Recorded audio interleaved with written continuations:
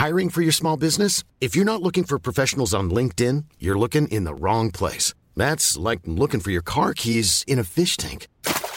LinkedIn helps you hire professionals you can't find anywhere else, even those who aren't actively searching for a new job but might be open to the perfect role. In a given month, over 70% of LinkedIn users don't even visit other leading job sites. So start looking in the right place. With LinkedIn, you can hire professionals like a professional. Post your free job on linkedin.com/people today.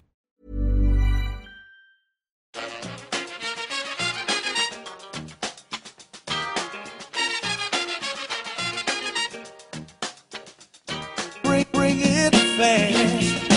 Bring it to the bank. Hello and welcome back to the EPL Roundtable. I'm your host, Kevin DeVries, and as always, if you'd like to reach us at the podcast, you can do so by either tweeting us at EPL Roundtable or emailing us at eplroundtable@gmail.com. Hello, everybody. My name is Thomas Boff. I'm the editor of wolvesblog.com, a website dedicated entirely to Wolverhampton Wanderers Football Club. You can obviously find us on the website at wolvesblog.com or at Facebook/Wolvesblog or at Twitter/Wolvesblog. Hi, I'm Russ Golden, host of Cottage Talk, a podcast all about Fulham Football Club. You can follow us on Twitter at the Twitter handle of Cottage Talk, and we're also on YouTube under Cottage Talk. Awesome. Thanks so much for joining me today, guys. I guess we got to start off by talking about Manchester City. They didn't even need to win today as we record on the Sunday in order to be crowned champions with Arsenal's loss yesterday to Nottingham Forest, but nonetheless confirmed as their third consecutive league title in their fifth in 6 years. So we kind of just got to talk about them. Where do you think this run of this 3-3, 5-6 puts City among the great teams of all time in the Premier League or period? I think they're right there. I think it's kind of almost, well, for me, it's almost felt like it's crept up on us. Like, I didn't realise how many they'd actually won. You know, the years have just gone by and they've kept winning. And then you look at it and you think there was only that one season when Liverpool were absolutely incredible that stopped them winning it. And they would have had, 5, 6 in a row, was it? They would have,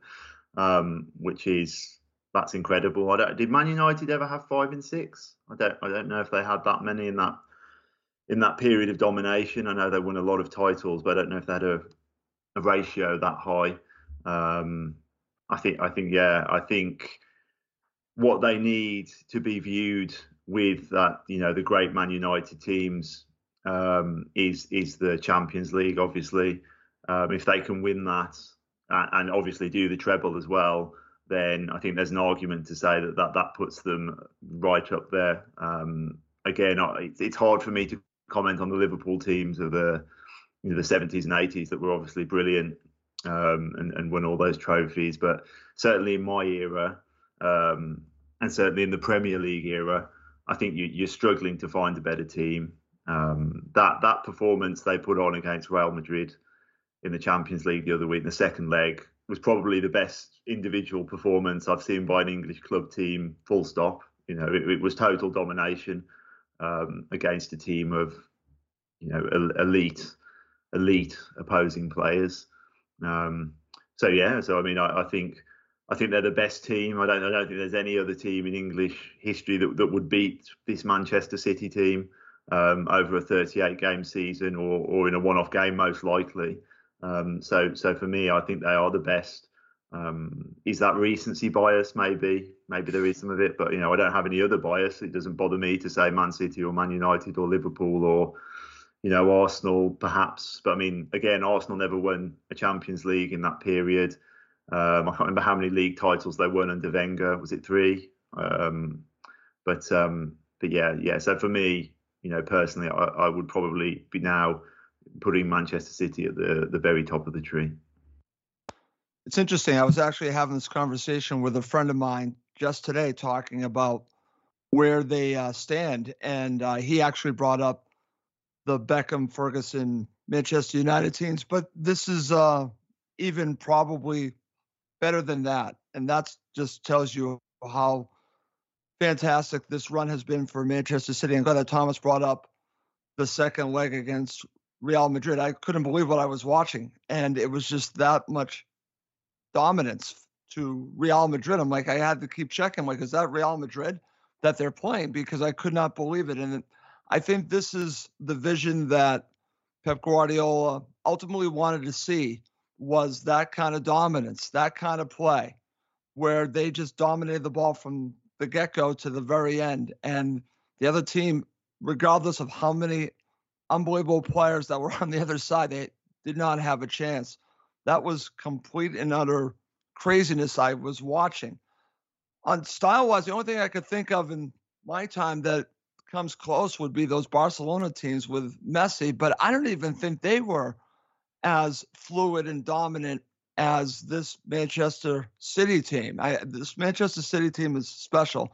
On a run, I was thinking Bayern Munich and Germany of that dominance, maybe some of those Juventus teams, but for English football, I would have to say, and again, like Thomas said, I don't go that far back to talk about those Liverpool teams, but in modern day, I would have to give it to Manchester City, and they've built something quite unique and quite special. And to see someone's vision play out like that, and the fact that they can start 22 or maybe even more, and there's probably no drop off, is insane. And I'm just marveling at it.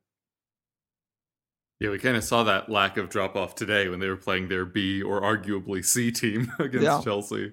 Still managed to win with Julian Alvarez, who I think Steve mentioned a couple of weeks back, is second in the league in goals per minute behind Haaland. So the two most efficient strikers, both at that club, is a little ridiculous. I totally agree with you guys. I think this is obviously a historic team. If you're watching as a neutral, it's obviously great football to watch. Obviously, all the FPL heads out there also passively rooting for City every week to get as many FPL points as they can. But on the other side, there are still all these allegations kind of looming over them. Not asking you for a number, because much like the Ivan Toney betting allegations, there's just so many of them. It's hard to keep track. But if a reasonable amount of those allegations are confirmed or anything like that, how heavily would that dampen kind of the weight you put on all the success that they've had that we were just discussing? I don't know really. Maybe not a huge amount probably for me. I think would be the answer to that. Just because the top teams have advantages, that the other teams can't compete with. I think the financial fair play is becoming more and more obvious that the main thing that it's bringing to the table is shutting off the chance of anyone but those 6 or 7 teams being successful, unless you do something remarkable like Brighton have done and do outperform what you perhaps should do with the resources at your disposal. So I kind of think it's a closed shop in that regard. And it doesn't surprise me that City have found ways to get money into that football club. There's all these deals that are done with Etihad, and it's played out in plain sight, hasn't it? Really, there's no great surprise.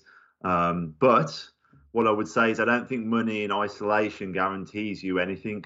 There are teams, I believe, that have spent more money than Manchester City. I think Manchester United have spent more than Manchester City over a period of time.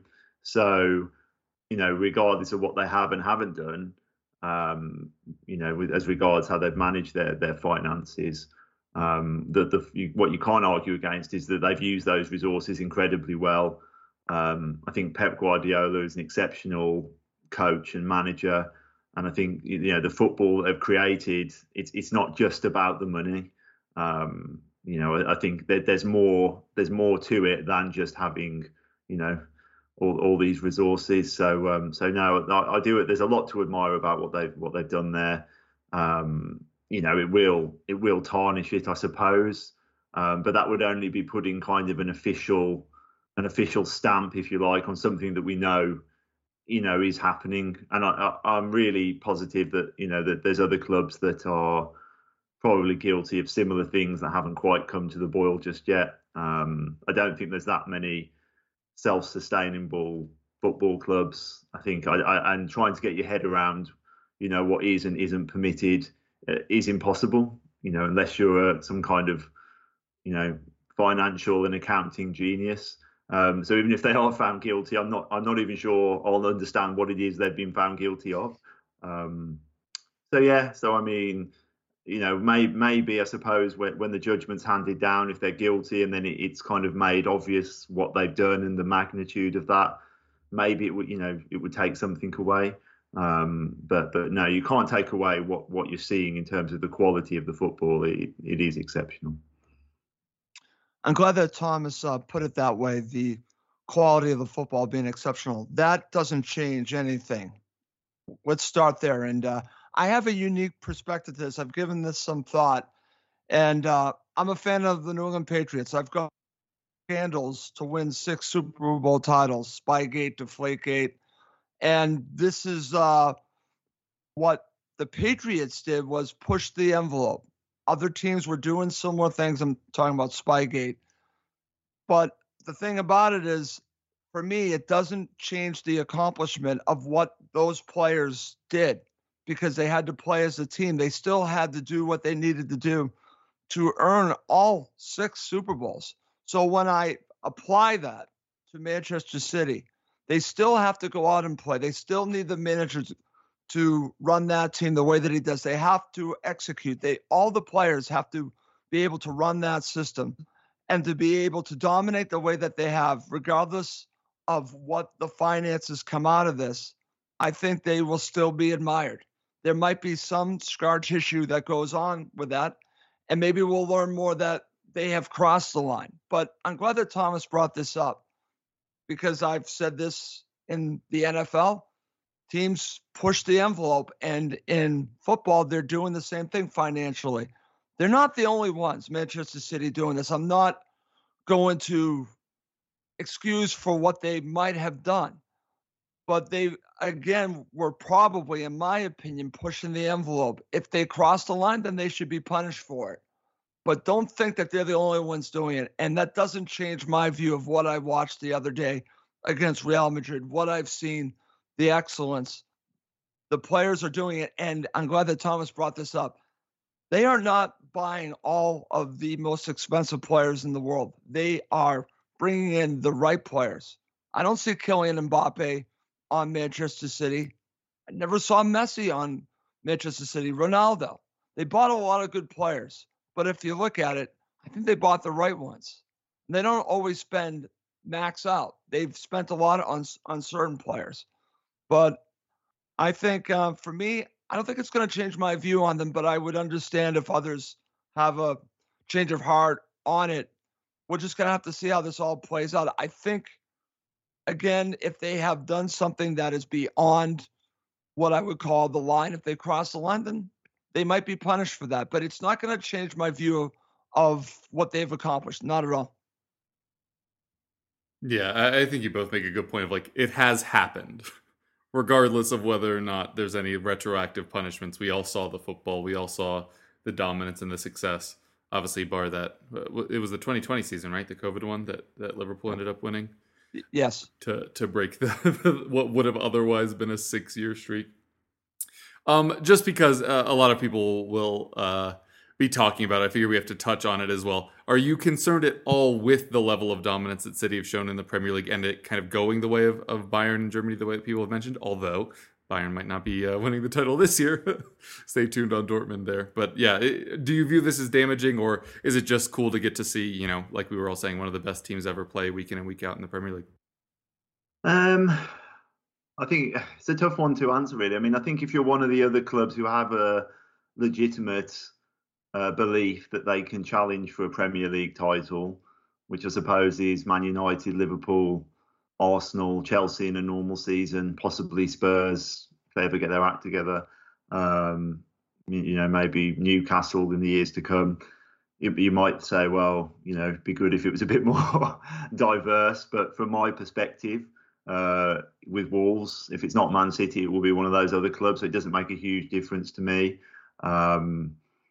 And I think it's just more you want to see a great team win the title and be, I don't want to say proud that they're the champion of your country, but it kind of gives legitimacy to the league if you've got a great team.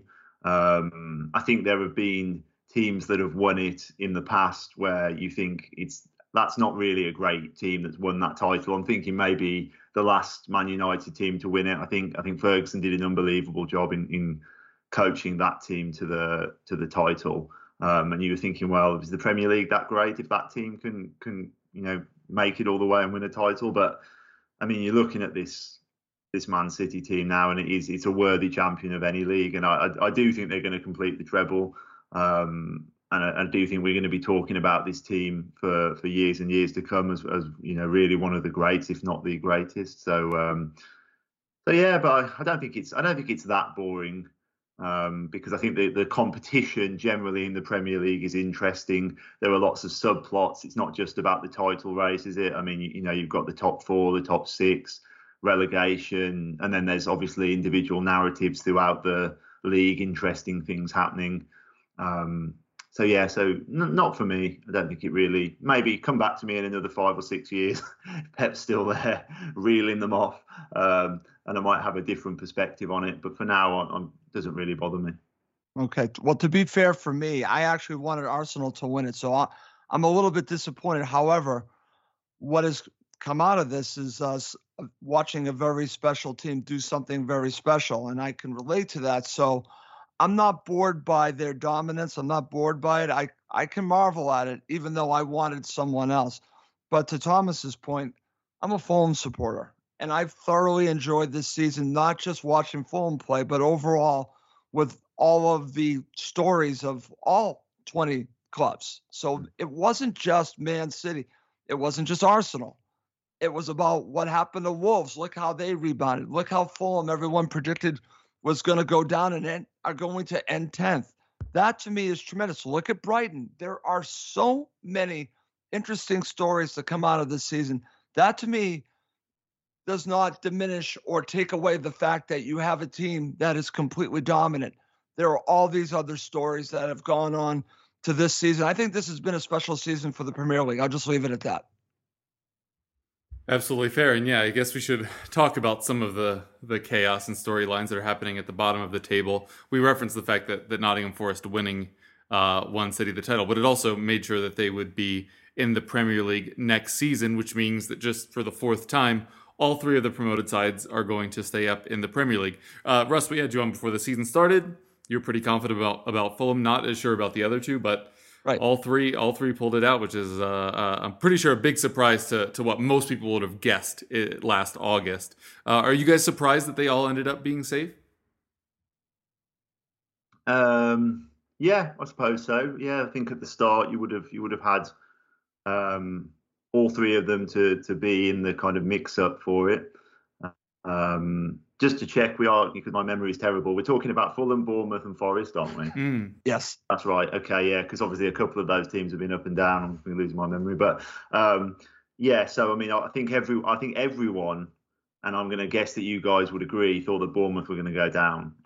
You can tell me differently if you thought. I mean, I think everyone, if you said at the start of the season, guess three teams that will go down, I think 99.99% would have said Bournemouth. So I think perhaps they're the most surprising of the three. But then again, they did go and spend 100 million or so in January, I believe, on the players they brought in. So yes, it is a surprise. But as the season's unfolded, they've all been, they've all done well enough. They've all approached it with different strategies. I think Fulham were the most stable, and that was obvious. They've obviously learned some lessons from the previous years in the Premier League, and I'll leave Russ to talk about them a bit, obviously. But with Forest went down the road of buying every player in sight, and Bournemouth obviously sacking Scott Parker so early into the season, making statements about how they weren't going to spend money, and then obviously going and spending money in January. It's like the chaos that surrounded both of those clubs. It's actually remarkable when you think that they've managed to survive, but maybe that's what it takes sometimes. Maybe it's not just coming up and having this stoic kind of, we'll stick to the plan and we'll see it off. And if we go down, maybe we'll come back up again. Maybe it takes, you've got to be a bit of a rogue player, to do that. And certainly what Notts Forest have done is the most, extraordinary approach to a championship team coming up into the Premier League and trying to make a fist of it. The signings they've made, And I won't lie, I wanted them to go down because we, there's this one of those things, a bit of beef between the teams. Some of the players they've had off us and bad feeling in some of the games. But what I would say is I watched their game against Arsenal yesterday, and they were exceptional. They didn't give Arsenal a chance really to play the way that they wanted to play in that game. They shut down the space. They made it a horrible, horrible game on what looked like a tight pitch because of the ground that those players were covering.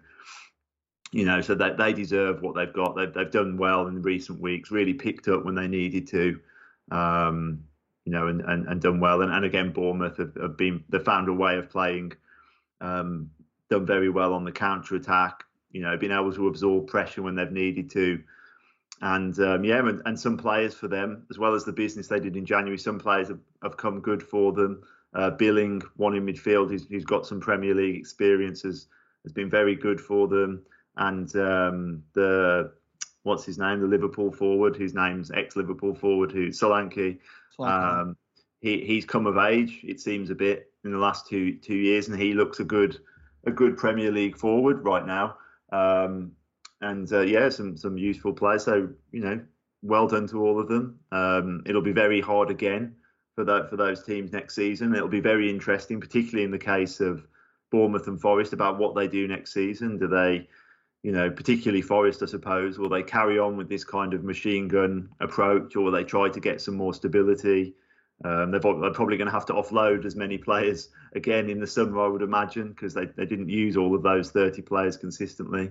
It goes back to that thing that we were talking about before. There's never a dull moment in the Premier League. There's all these individual strands and narratives. It's made they as much as anyone else have contributed to what's been an excellent season. So well done to them. Well, good stuff from you, Thomas, talking about all three clubs. I'll just start by talking about my own club of Fulham, and I know many thought that they would struggle. And I can officially say right now, at the moment, but that can change next season. I'm glad that Thomas talked about it, because they're going to have to build on what they did this season. Being 10th is great, but they can't stand still. They're going to have to build on it, or they will then get back that yo-yo club moniker. They've gotten rid of it, at least for a year, because that is their reputation. And honestly, I understand it, even though they were in the Premier League for over a decade. They've been stuck with the yo-yo club. But I think Fulham have shown that they're not Norwich City. They're not. But if they go back down, then they're going to be supporters that are going to just go right back to calling them a yo-yo club. So they can't be a one-hit wonder. They're going to have to do it again. But what's great about it is that I keep going back for Fulham. They have learned from the lessons of the past, as Thomas mentioned. Absolutely. Financially, they have. They bought the right players, but they actually have the right manager, and everything hinges upon him. Marco Silva is the right manager. His approach in the Premier League was different than it was in the Championship. He changed how Fulham played. He got the players to play a certain way in the Premier League, and it worked. It absolutely worked. They worked their socks off. They beat a lot of teams on the counterattack. They didn't have the ball like they did in the Championship. He changed how they played. He even did that during the season when Mitro went out. So he was able to adjust his style, still his style. But for me, it really hinged on Silva. It still does to this day for Fulham's future. He needs to be there. And then they can build upon what they did, and they just need to back the manager. And as Thomas told me on a prior show, because I asked him, with Wolves, what happened to Wolves after the successful season? The trick now is to keep your players. And that's going to be Fulham's major thing, along with the manager. They can keep their key players.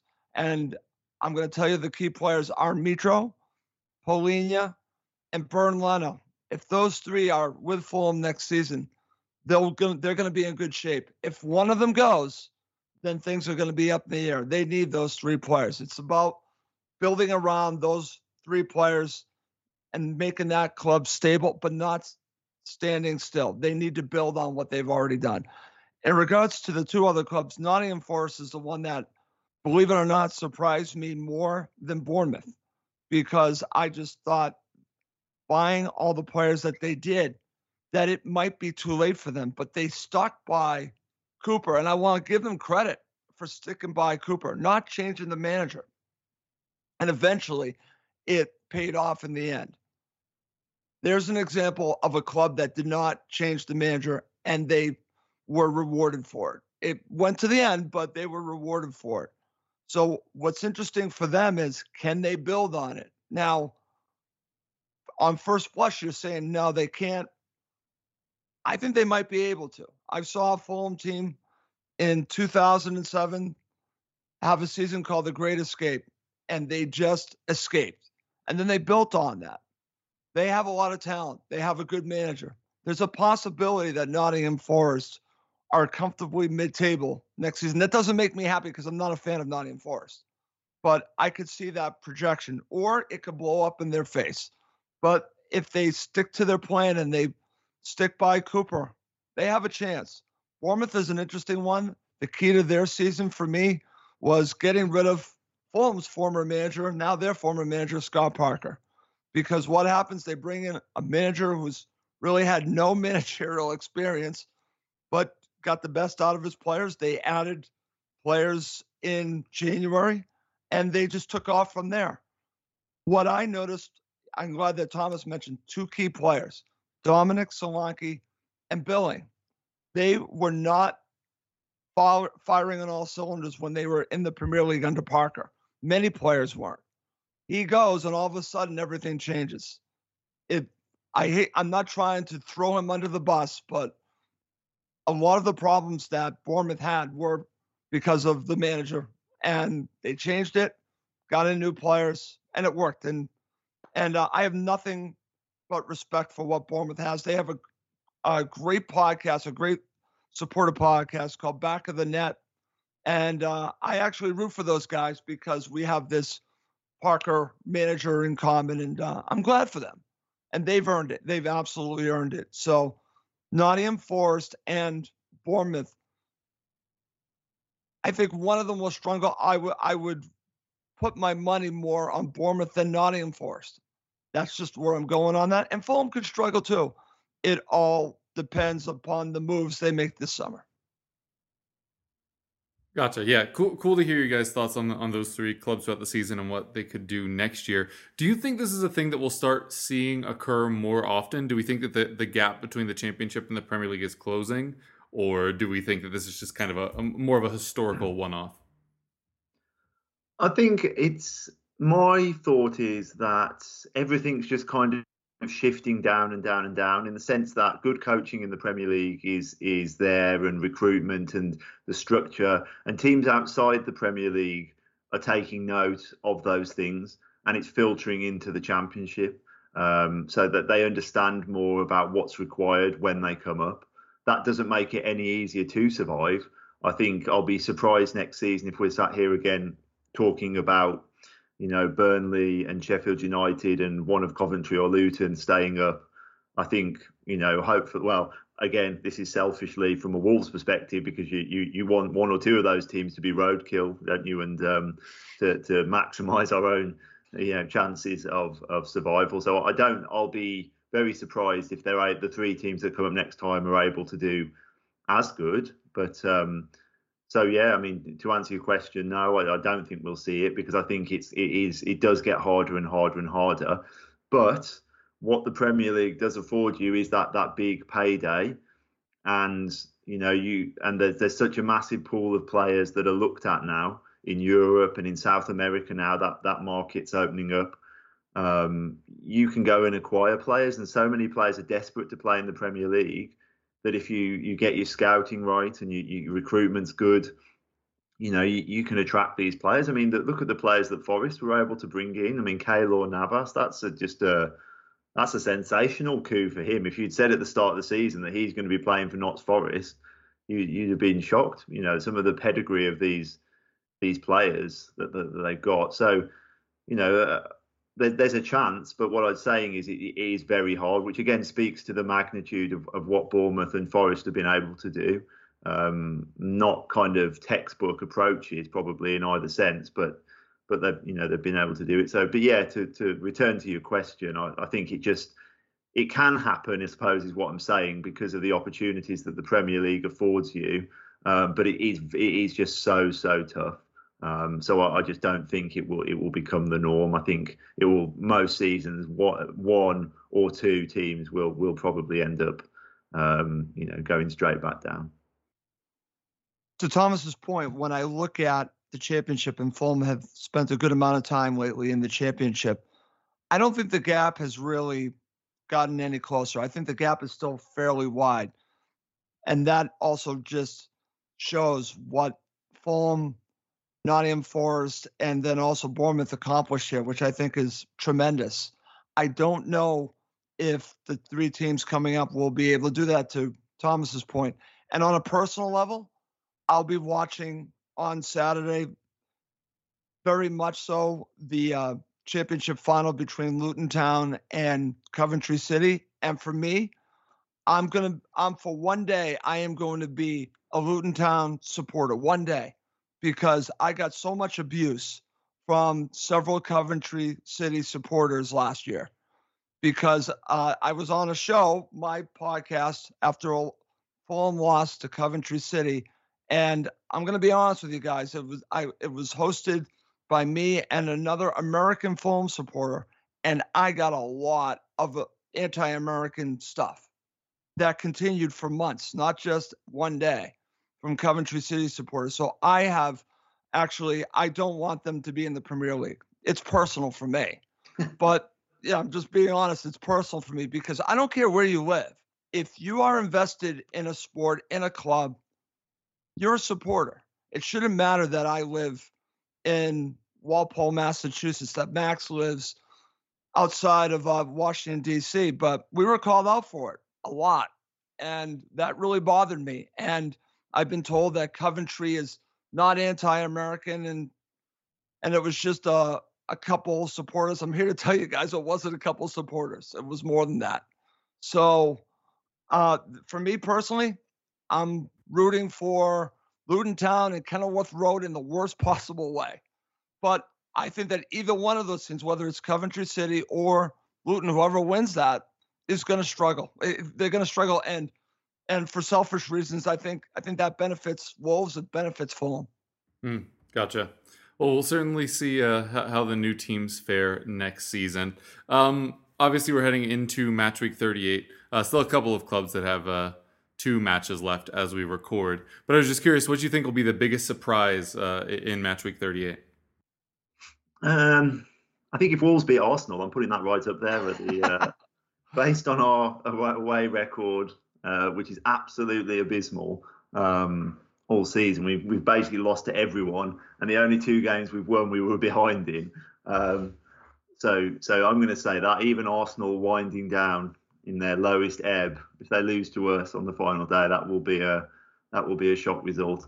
But in more serious terms, I suppose you've just got to look at the relegation zone, haven't you? I mean, what could be the biggest surprise? It's we spent all season thinking who are the 3 teams going to be, because so many teams are, have been involved in it, and it's narrowed down to it's going to be 2 from 3 now, isn't it? Obviously with Southampton already gone. So whoever goes down, it will feel like a surprise, because it's we've been going, it might be them, it might be them, and we haven't really known, have we? And it is a surprise to me. If you'd said to me again at the start of the season, who do I think will go down? I didn't think Leicester would be in there. And the way Leeds were playing in the kind of early parts of the season under Jesse Marsh, I didn't think they'd be in there. But it just goes to show that it really is a marathon, and you've got to have the legs for it. So I think maybe there might be a surprise. There might be a twist in that relegation battle. I mean, I think everyone's kind of thinking now, you guys might think differently maybe, but that Everton are just going to beat Bournemouth, and that's going to be that. And Leicester aren't going to get the result against Newcastle to give themselves a chance in their final game.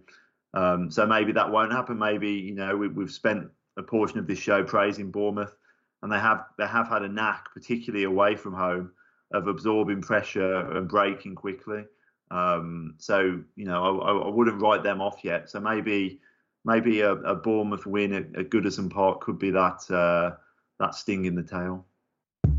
Okay, well, I'm going to agree with Thomas on Everton Bournemouth. I think that's going to be the match. But I'm going to say it right now. I'm going to say a surprise is good. I'm glad that Thomas mentioned his own club. I'm going to mention mine as well, because I'm telling you, there's all the supporters of Fulham Football Club, the players, the manager, probably the whole club itself has been looking forward to the match at Old Trafford because of what happened in the FA Cup. And so for me, I would not be surprised if Fulham beat Manchester United, because the players really want it bad. I know Alexander Mitrovic is going to be all fired up for this. So for me, I cannot wait for that match. I've been waiting probably 2 months for it. So even though Fulham can't move at all, they're going to be 10th. This is going to be an interesting one for Fulham, and I look forward to it. I think that could be a surprise because I think that even though they really don't have anything to play for, they do have a points total record for Fulham to play for. But I think this goes beyond that. I think this goes for beating a team that they felt that they probably should have beaten in the FA Cup. That's what I think comes down to. So I'm just going to say it right there. So I think that could be the shock one. Gotcha. Yeah, I'm very curious to see how Tottenham contribute to the to the relegation race. That's a big one. Yeah, it's going to be really interesting. I don't know which way it goes. Like Everton are kind of counting on us, so does that mean we're going to fail, or are Leeds counting on us going into it, and that means that we'll win? It's really hard to keep track of Dr. Tottenham. Would it be more of a surprise to you if Tottenham won or if Leeds won? What would actually be the shock? Wow. I'm just saying. I genuinely don't know. I think, I don't know if people saw, but the fans didn't even stay for the lap of air quotes honor. Wow. And it was supposed to be the first doubleheader at the stadium ever, with the women's team playing after, which was really a shame that everybody left. Also, they cranked up the in-stadium speakers so that nobody could hear the fans booing or calling for Levy's head during the kind of final minutes of the match heading into what was supposed to be the lap of honor and the season awards ceremony, which for obvious reasons the fans were excited about. I personally would have stayed, but anyway, that to the side. I can't imagine morale's great after this season, after a result like that, after the reaction like that from the fans yet again, despite, everything going on, no firm links to directors of football. But then people saying the reason we aren't interested in Nagelsmann is we have to have a director of football first, but yet we're also air quotes close to signing Arne Slot out of the Netherlands. It's a mess. So honestly, I obviously saw the Leeds match today and them go up briefly and be very excited with Rodrigo Moreno before it all fell apart. It's impossible for me to imagine Leeds winning a football match at this point, but also I see no reason to have any confidence that Spurs will win. So maybe it'll be the first time ever that both teams lose, or just a 1-1 draw. And I don't think that would do Leeds any good. Is that right? Yeah, they wouldn't get ahead of Everton. Yeah, so I'll go with a 1-1 draw just to have the most meaningless end to the season. We'll take a quick break though, and then we'll be back with club-specific questions for each of our guests. Hiring for your small business? If you're not looking for professionals on LinkedIn, you're looking in the wrong place. That's like looking for your car keys in a fish tank. LinkedIn helps you hire professionals you can't find anywhere else, even those who aren't actively searching for a new job but might be open to the perfect role. In a given month, over 70% of LinkedIn users don't even visit other leading job sites. So start looking in the right place. With LinkedIn, you can hire professionals like a professional. Post your free job on linkedin.com/people today.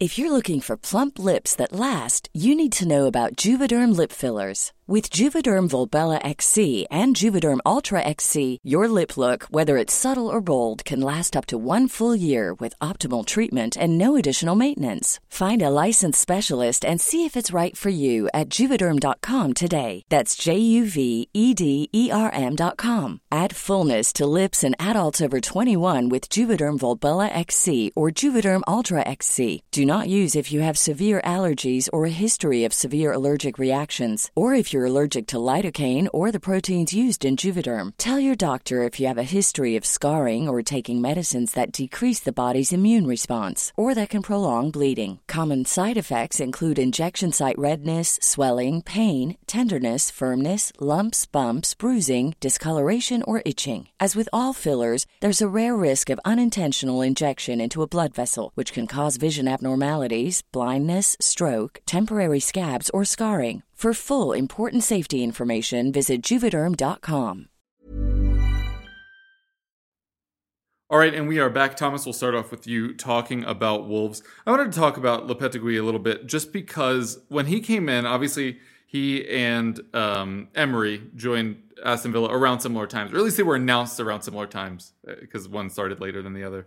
And I was just curious your thoughts on how Lopetegui's performed thus far. Were you kind of hoping for that kind of huge surge that Villa saw the second half of the year? And do you think that you're on the right path heading into next season now that you're obviously very safe?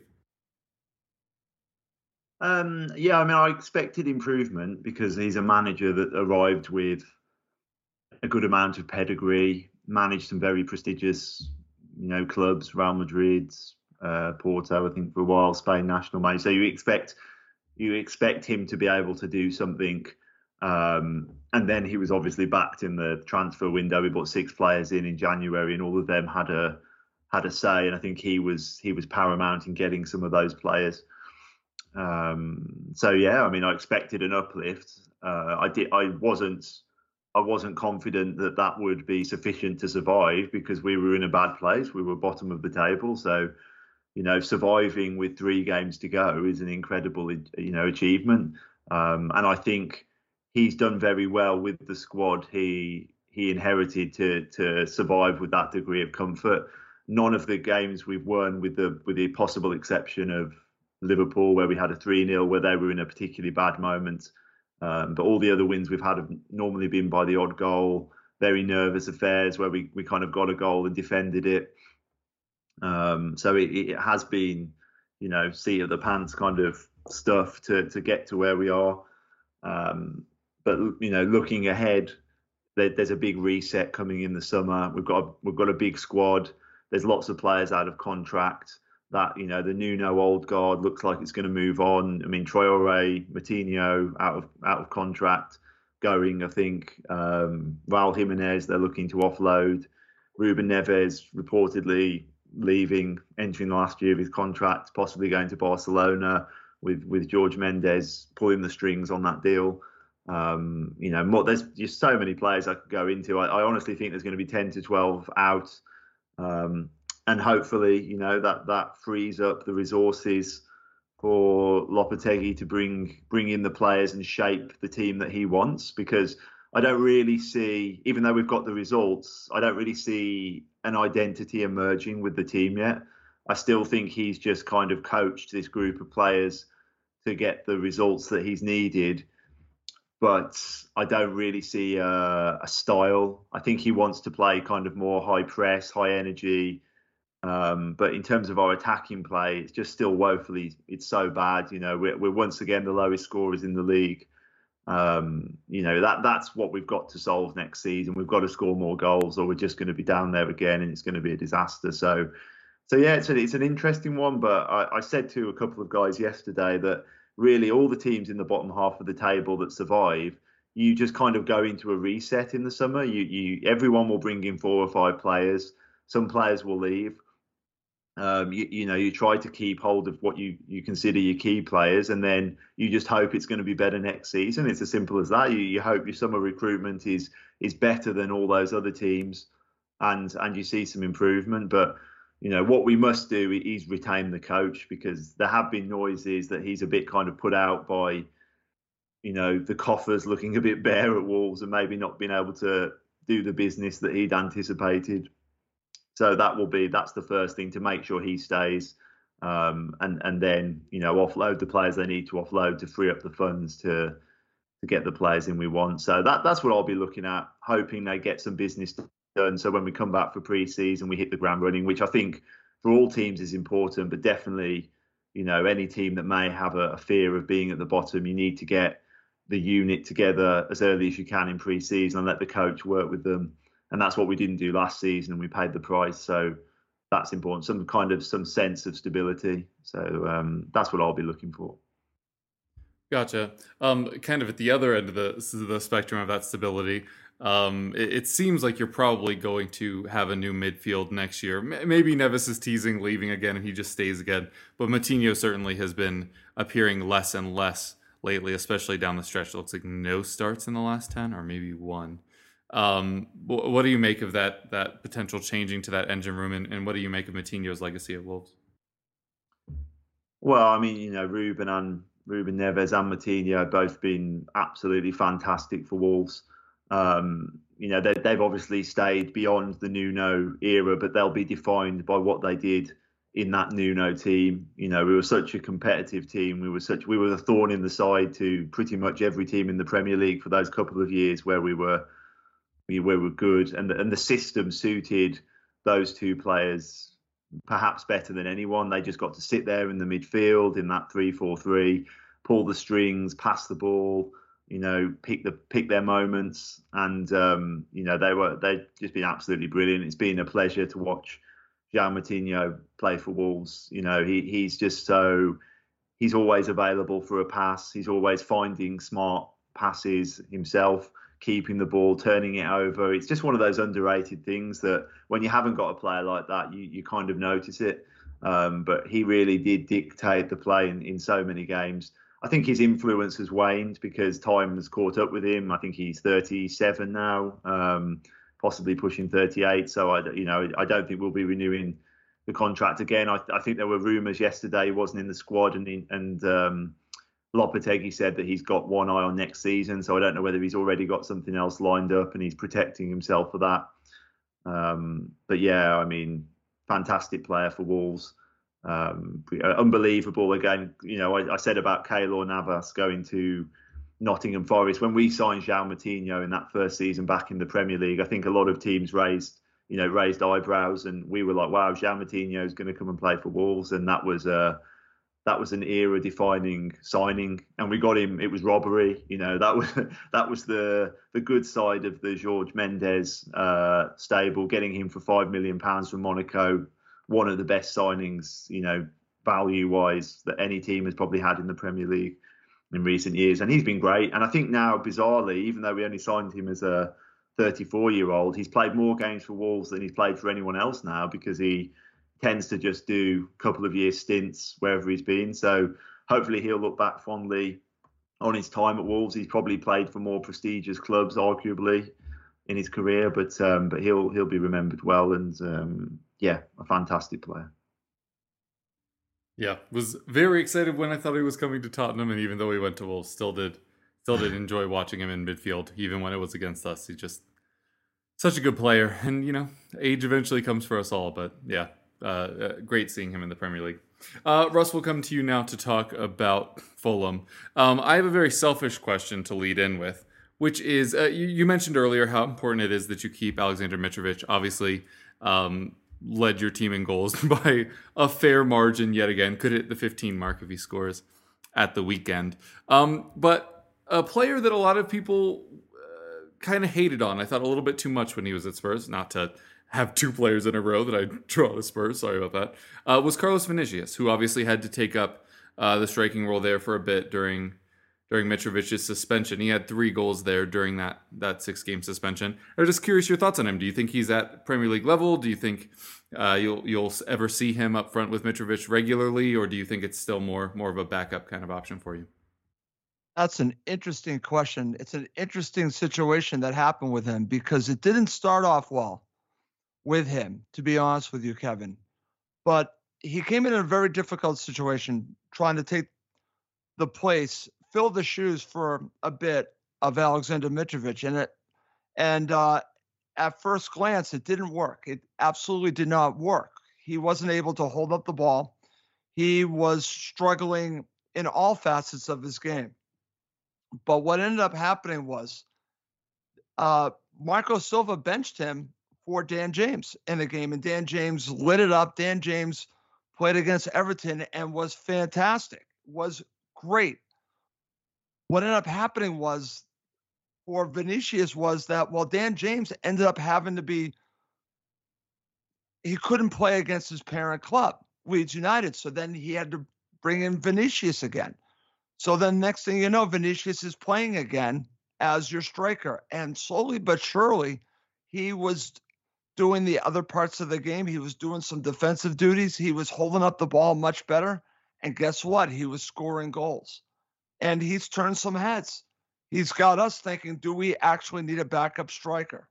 So if you're asking me right now, I would stick with Carlos Vinicius.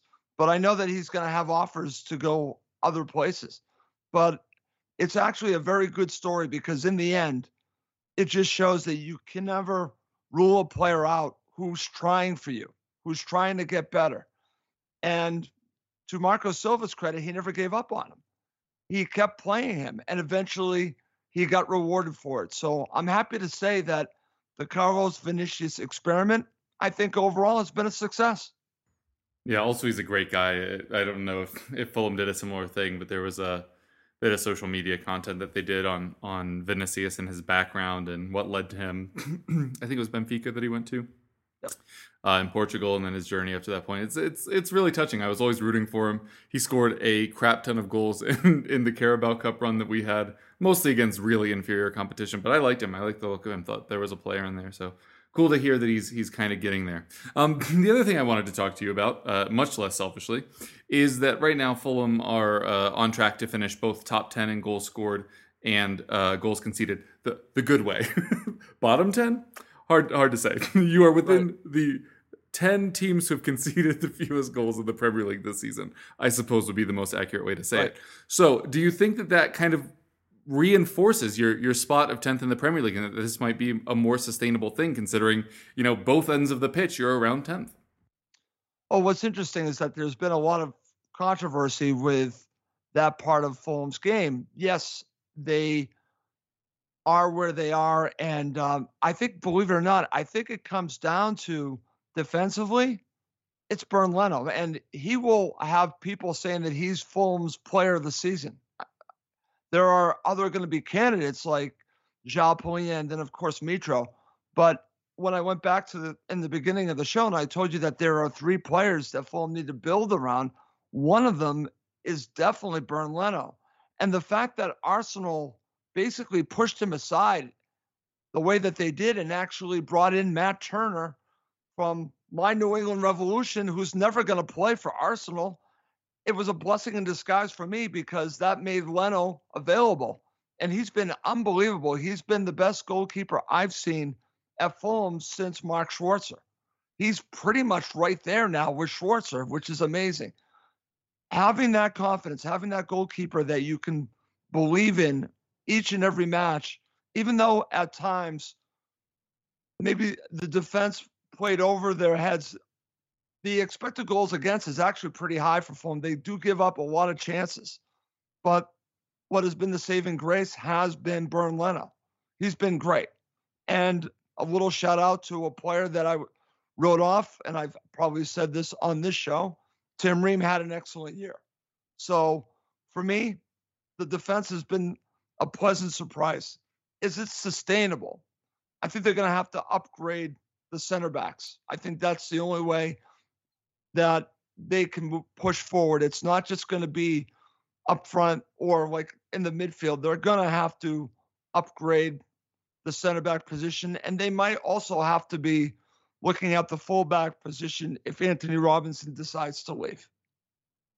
Yeah, I think a lot of your comments on the defense make sense there. While you were saying that, I was like, I should look up what the difference was between your expected goals allowed and your actual goals allowed. Oh, tie. 18. Well, 17.74 according to Understat. which is obviously the most in the Premier League. So yeah, it's still maybe allowing too many opportunities, but with Leno there, and hopefully you'd expect that to regress. Nobody else was higher than 11, so Right. You'd expect to not be that heavy of an outlier next season. But yeah, cool, interesting thoughts from you there. We'll head into Player Watch next, where I just wanted to get your guys' thoughts on who your club's player of the season was. Well, they handed out the silverware after the Everton game yesterday at Molineux, and it was Ruben Neves. So, do I agree with that? I think so. Yes. So, yep, Ruben Neves for us. He held us up. He propped us up for the first half of the season. So I think it's more on that basis. He's been consistently very good for us. He's technically an outstanding player, but he just gives everything, and he's really bought into the culture of the club and the city. The fans love him. He's a once in a generation player for Wolves. He's been fantastic. So if he does go, good luck to him. He's been fantastic for us. I'd say over the second half of the season, it would probably be Craig Dawson, actually, for me. What a fantastic signing he was from West Ham. If we hadn't signed him, I think we'd probably be still either in there or down, because he's just been fantastic. He solved so many problems for us defensively. Fantastic. And I was at the time, West Ham fans were absolutely gutted to lose him. So that probably tells you a lot. So we benefited, I think, from the fact he just wanted to be closer to his family.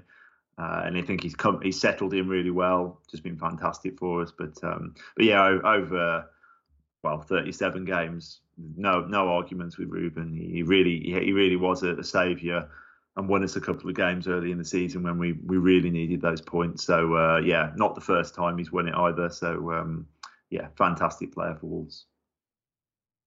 For Fulham, I'll start with basically players that are on the periphery that could be thought of in the realm, but are going to be honorable mentions. I've already mentioned Bernd Leno. I'm going to mention Mitro, because Mitro deserves to be in the conversation. The other player I'm going to mention that might shock a lot of people, who has actually been fantastic for Fulham, has been Willian. Willian's been great.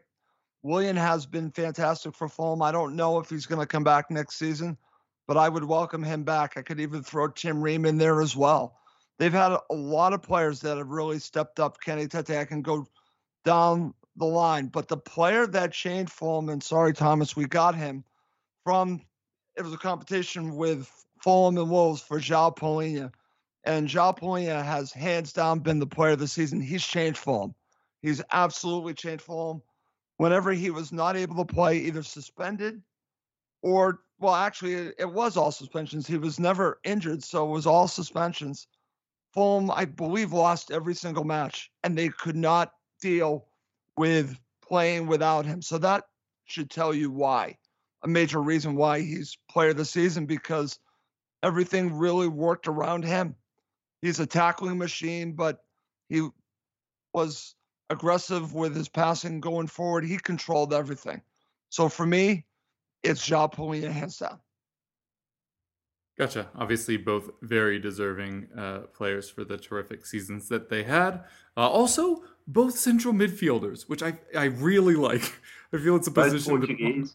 Both Portuguese too. Good point. Yep. Yeah, I just feel like it's a position that often gets overlooked as everybody chases goals and golden gloves and all that kind of stuff at either end of the pitch. So very personally pleased with that from both of you. We'll wrap up with match previews. We'll start off with you, Thomas. Arsenal versus Wolves. Obviously, Arsenal no longer in title contention. Do you think you'll be able to catch them on a bit of a hangover? No. I just can't. We just look like a piece of paper away from home. It's just we're not very good. That's something Lopetegui's got to really sort out over the summer. We need some more backbone. We have some possession and we sort of go side to side and try and take all the fizz out of the game, but it just doesn't work. We're not rigid enough defensively. We're just always likely to concede. And I can't see Arsenal. I think they'll want to sign off well after those difficult performances. So I think they'll put out the best team they possibly can, and that will almost certainly have too much for us. But you never know. Hope springs eternal. There's the good news from our perspective is that we don't need a result. shame we couldn't beat Everton, because it would have been nice to get to 43. But and I think we can. I think Bournemouth and West Ham can still catch us. So we might be nervously looking over our shoulders, in the sense that you want to finish as high up as you possibly can. So whatever. I'm not really bothered really too much about that, but it's always nice to finish a few places higher up. So yeah, but I'm expecting a defeat. What the score will be, I don't know. We don't score, so I'll go 2-0 Arsenal. Will probably be my best guess. Gotcha. And then we'll come to you, Russ, to talk about Manchester United versus Fulham, which you already touched on a little bit, and we talked before we hit record. If there's something in it for United, if they lose to Chelsea midweek, that technically keeps Liverpool in the race. Do you think you could do them a favor? Yes, I do. And I actually want there to be something on the line. I absolutely do, to be honest with you. I think Fulham really want this. I could be wrong that they're not going to go full force, but I truly believe that the players, it affected them for matches after this loss. They really wanted this to go on in the FA Cup. This hurt. And I think what it comes down to, it doesn't take away from what Mitro and what Marco Silva did, because what they did was wrong. But I think the bitterness comes to some calls earlier in the match where there should have been either one or two penalties that should have been given to Fulham for fouls on Mitrovic that were not given. So that's kind of the other part of the story with Mitrovic, is that he didn't get the calls early in the match. And I think that was a factor in why he exploded later on in the match. I think that just lit the fuse, and it went off from there. So all I know is that's all we've been talking about for a month was Manchester United.